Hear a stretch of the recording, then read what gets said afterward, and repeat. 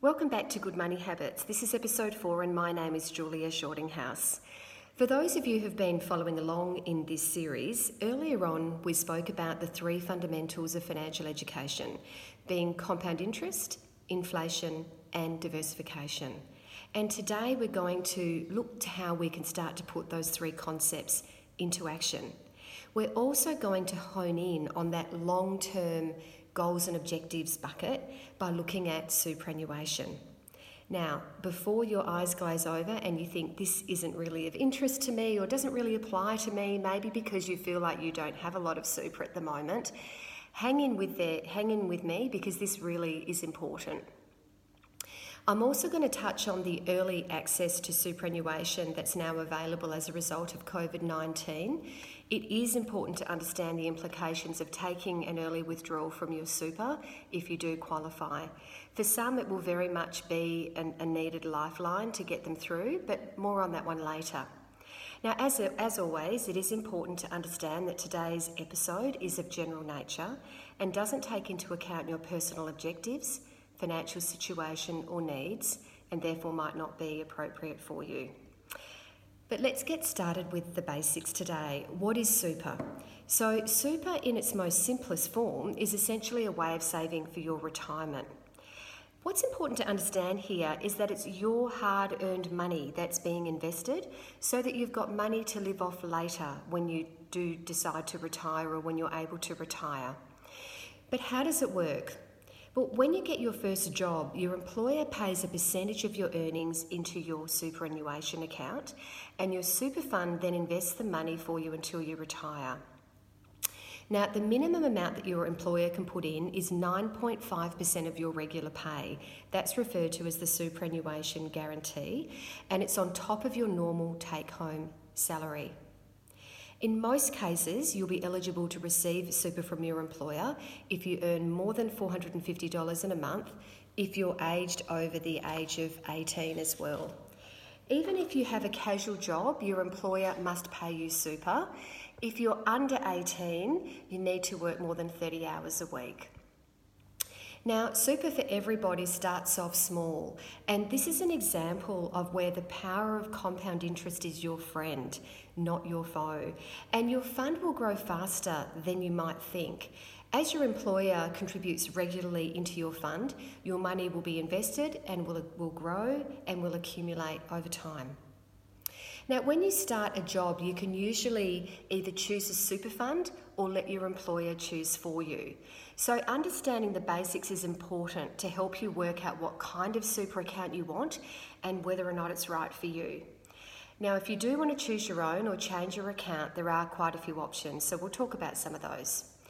Most funds offer a simple low-fee option called a My Super account, and that's usually the default account that your employer will use. So 2 things to begin with that I suggest you do. Number 1 is start to get engaged with or familiar with your super. Think about reviewing it a minimum of every year, ideally every quarter. 6 months is probably the best, but at an absolute minimum once a year. Go have a look at what type of fund you've got at the moment. If you're not sure of the different types, I would go to the ASIC Money Smart website. Have a read through the How Super Works section because it does include some really good explanations of the different types of super and the differences between them. So coming back to super, when you're looking at yours, have a look at how much have you got? How is it invested? How much are you paying in fees? Do you have insurance in your fund, and if so, what type and how much? Also, do you have a death benefit nomination in place? That's an important one, and I'm going to delve further into that one when we get to the estate planning episode later on. Now, if you do decide that it's important to build your super, there are some things you might consider that can make quite a big difference over time. So I'm going to work through 3. Firstly, the first one is thinking about making extra contributions to grow your super. So this is essentially about letting compound interest do some of the heavy lifting for you. And the earlier you start, the better. I have a number of clients who have always had average incomes, but they started adding to their super from a very young age and have accumulated far more than they ever thought was possible. Much of that boost does come from the tax savings, so inside super. So if you can manage to do something now, even if it's small, because you have other goals and commitments that you need to consider, it will pay off in the long run. And remember that with inflation, the cost of living goes up over time. So the earlier you get started, the better, to give you a chance of making sure that you've got that inflation effect covered as well. So let me now explain the difference between the two broad types of contributions that you can make into your super. So it's a little bit of jargon. So the two broad types are concessional and non-concessional. So the first type, which is a concessional contribution, are payments into your super fund from your pre-tax or before tax income. They're tax deductible for self-employed people. They include your employer's superannuation guarantee contributions, so that 9.5% that we just spoke about. It also includes salary sacrifice or what's called personal deductible contributions, which I'll touch on further in a moment. Now, money that goes into your super as a concessional contribution is taxed at 15% when it's received by your fund. That's for most types of funds. Some people might be fortunate to have what's called an untaxed fund, which doesn't have that tax taken out up front, but for most people it will be 15% tax. And there's also a limit as to how much you can put in each financial year by way of a concessional contribution. Now, I mentioned that salary sacrifice is a type of concessional contribution. With this type, you can ask your employer to pay part of your pre-tax salary into your super account. These payments are included in the total of the concessional contribution that you make and are also taxed at 15%. For most people, this is less than their normal marginal tax rate that they pay outside of super. Therefore, you benefit because you pay less tax while you're boosting your retirement savings. Now, generally making extra concessional contributions is tax effective if you earn more than $37,000 per year, but I do recommend getting some advice on that one to do the calculations.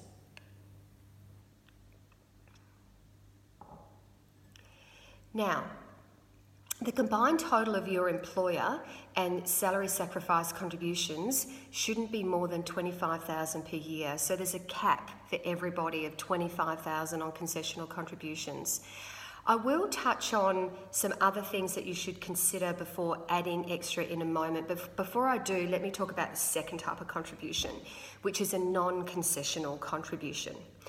Think of these ones as after-tax contributions because you've already paid tax on the money that you're putting into super.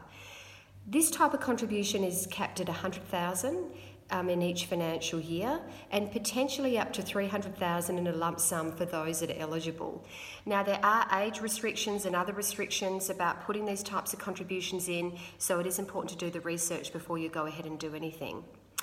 A little tip here as well is on the Money Smart website, they do have a calculator called the Super Contributions Optimizer. And in that calculator, you can put in your personal details and how much money you can spare to add to super. And it will then assist in calculating how much of each type of contribution you can make. A word of caution from ASIC though is that when making decisions about your super, consider your long-term plan, take your time and seek advice to make an informed decision. So if you're really keen to add more, there are also some other incentives and strategies that you can use to grow your super. So things like the government co-contribution, where the government can add up to $500 to your super. Spouse contributions is another type, spouse splitting. There's also a downsizer contribution. And for small business owners, there are some special rules and incentives where you may be able to add money to super when you sell your business in a tax-advantaged way. This is because the government recognises that for many people in small business, the value of their business actually forms part of their overall retirement plan. Now, apologies for the jargon in some of those contribution types. We are heading into a more complex space with those things, but I did just want to highlight that there are other options that could be well worth exploring. That's 5 examples. There are more than that, and each one will require you to carefully research how they work, determine if you're eligible. Each one has strict criteria that has to be met, so I would absolutely recommend getting advice from a financial planner if you think some of those might be applicable to your personal situation. Now, which options and strategies you choose to implement also needs to be weighed up against things like, should you be paying more off your residential mortgage first or paying off other debts like credit cards and personal loans, just as a few examples. And this is where linking these strategies back to your goals and objectives is important, and back to your personal circumstances. Okay, so that was the first suggestion. The second way you can build your super is checking and possibly changing your investment options inside your super. Again, ASIC warns you here, before making any decisions, consider your long-term plan, take your time and seek advice to make an informed decision. Most funds will let you choose from a range of investment options from conservative to growth. For example, a higher growth option will have a higher risk and you'll likely experience more volatility or ups and downs over the short term. But over the longer term, you'll usually achieve higher returns. A more conservative option, however, will offer lower risk and lower volatility and ups and downs, but generally lower returns over the longer term as well. So check your options, and when you're making decisions, think about things like your age. The more time you have, the greater the ability to ride out the ups and downs of the market. How comfortable you are with investment risk is also important, and really importantly, also think about how long it is before you can access the funds, because they will be locked up for a long time for some people. Now, some super funds do let you choose yourself the different types of asset classes or asset types, or actually pick investments as well. So you might decide, for example, to favour international over Australian shares, or have more in international shares and allocate more of your fund to that. Or you might choose direct investments such as shares or exchange traded funds or term deposits. There's a bit more jargon in there. Go back to Money Smart if you're not sure of what they are, and they give you descriptions of each of them. You can dig a little bit deeper, and there is a little bit more work that I'd suggest you do if you're not familiar with them before you dive in. So, if you do choose to make your own selections, think back to those fundamental principles of diversification that we worked through in episode 2. That's not having all of your eggs in one basket. So the basic principle here is the greater the diversification, the lower the overall volatility or the ups and downs along the way. So diversification can include things like having a mix of the different asset classes. So the asset classes are things like cash, fixed income, property, Australian shares, international shares, and so on. Diversification could also be having a mix of different types of shares across different sectors as well as across different countries. So there's lots of different ways you can diversify if you're picking your own investments within superannuation. Now, the third way to potentially build your super may be thinking about consolidating your super into one account if you have more than one to pay fewer fees. But as we spoke about in episode 3, before you make any changes, it's really important to do your research and ideally get advice before you make the changes, because there could be unintended consequences like the loss of insurances, which you will obviously want to avoid. My final comment here is to always remember that it's never too late to start to build up your super. Often I do meet people or talk to people who lament the fact that they wish they'd started sooner or earlier. But you can't look backwards. There's no point. Can't go back in time. There's no point. Look forwards and make a decision to do something about it today. Okay, so I can almost sense this burning question from you all, which is no doubt, how do I know if my super fund is a good one? Now, that's inevitably a trickier one for me to answer, but what I'll do here is steer you towards a resource which I think is pretty good, which is called Super Ratings. The website is www.superratings.com.au. What they will do there is provide a really good overview of the top funds and the qualitative and quantitative differences between them. There's also links on the Money Smart website that'll guide you to other resources where you can compare different super funds as well. Now, before I get to talking about early release of super, I did just want to finish off by sharing with you some observations and I guess my personal opinion on superannuation as an investment vehicle. Because something I've picked up over the years and from presenting at numerous education seminars and talking to prospective clients is that a lot of people actually feel quite detached from their super. Perhaps if I put it another way, super for some can tend to feel like it almost isn't their money. And maybe that's because you can't touch it. It might be because it's locked up for so long that it somehow seems less important in the here and now than other things do. But what I encourage you is to think about this.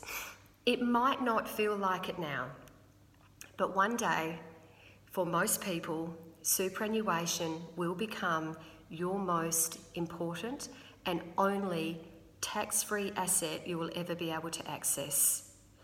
Yes, the superannuation environment is highly tax advantaged and quite deliberately so, and this is important. So even if your super may seem like a small amount now, remember that power of compound interest that we spoke about earlier, you will be surprised how quickly it grows over time. The other thing that I want to share with you that's really not commonly understood is that our superannuation system here in Australia is in many ways the envy of the world. According to Investopedia, Australia is ranked as having the third best superannuation system in the world, behind the Netherlands at number 1 and Denmark at number 2. Yes, our system is admittedly a bit on the complex side, but I have no doubt that there are many countries today who wish they'd had the foresight to implement a system like ours back when we did. It was in actual fact the Keating government in the early 1990s that implemented the compulsory super system as we know it today. And it makes me think about something that one of my bosses shared with me early on in my career, is that he always thought about Paul Keating as being the patron saint of financial planning by implementing the compulsory super system. What he essentially meant by that was that, yes, it was great, but it was also so complex that even, the simplest scenario meant that most people need to seek advice in this area, which I don't disagree with, and that's not great about our system, but it is indeed, compared to the rest of the world, a really robust system and one that has stood Australia well. It's really resulted in a generation of Australians who are already or will be part or wholly self-funded in their retirement years. And as I said, there are many countries around the world today that are still grappling with ageing populations, which leads to more people entering retirement. People are living longer and needing a steady flow of income on which to survive when they retire. I share this with you because there can also tend to be, and understandably so, a general mistrust of the superannuation system. And perhaps it's because it's been constantly tinkered with over the years, which does actually make it hard to plan for the future when you don't have the confidence in what the rules are going to be in the future.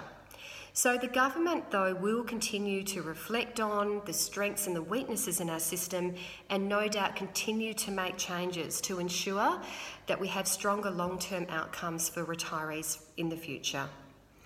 So why is it then that we've seen this need for continual change to legislation?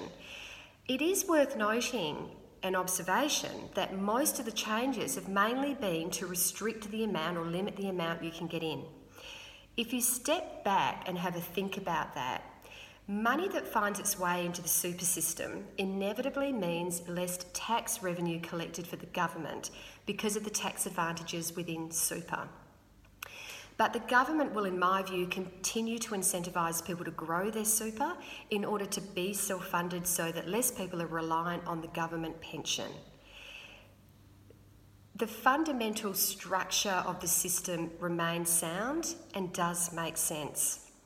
Let me put it another way for you. The limits that have come in, or the restrictions, are really because the government's not keen on people having massive amounts invested in such a highly tax advantaged environment that's above what is needed to meet a comfortable retirement. It's kind of like Goldilocks and her porridge. You don't want it too hot, you don't want it too cold.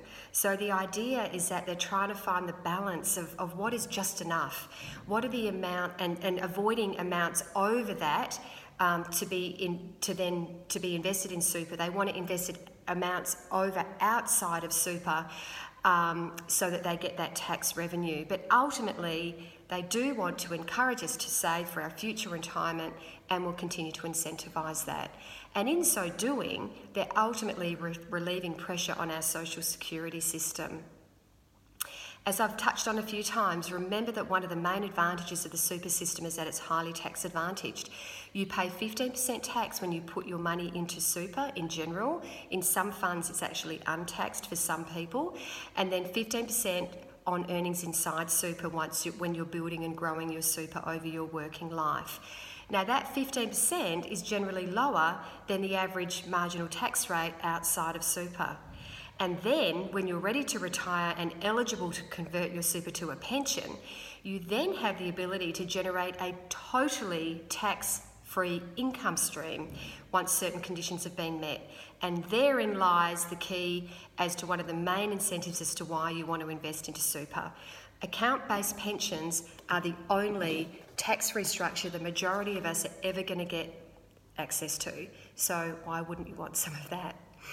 Now, I may already have been preaching to the converted here, but I did think it was worth exploring some of those issues and sharing my opinion so that you've got a better understanding of how the super system works, how the government views it, and where it fits into your financial world.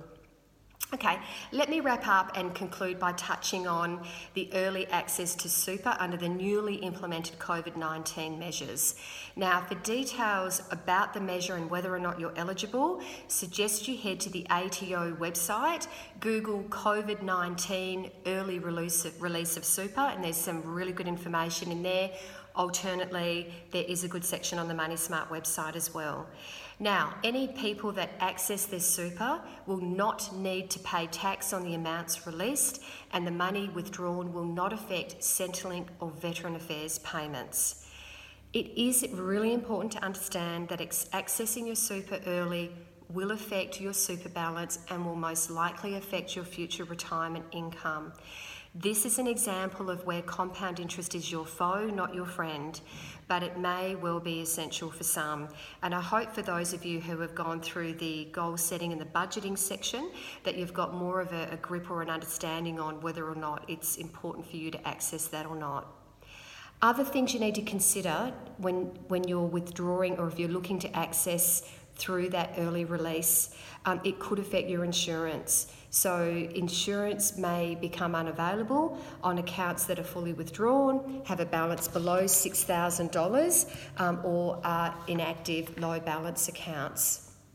So please, you should consider whether or not you should be seeking financial advice before submitting your application for early release of super. The government has actually announced a degree of compliance relief for financial planners to give advice on this particular measure, with support up to an advice fee cap of $300. Or alternatively, if you contact Centrelink, you can try and make an appointment or speak to a financial information service officer who can give you free, confidential financial information in relation to that. So I hope this episode has been helpful in getting you started with understanding and deciphering superannuation. Later on in the series, when I get to the episode on preparing for retirement, we'll explore things like how much do I need to retire, what should I change as I get closer to retirement, if anything, and how much can I safely draw down in retirement. But in the next episode, we're going to be changing tack and we're going to be talking about debt management. What are the different types of debt? How can you start to get them under control? And importantly, how to pay them off faster. That's it from me. Take care, stay safe, and I look forward to catching up with you next time.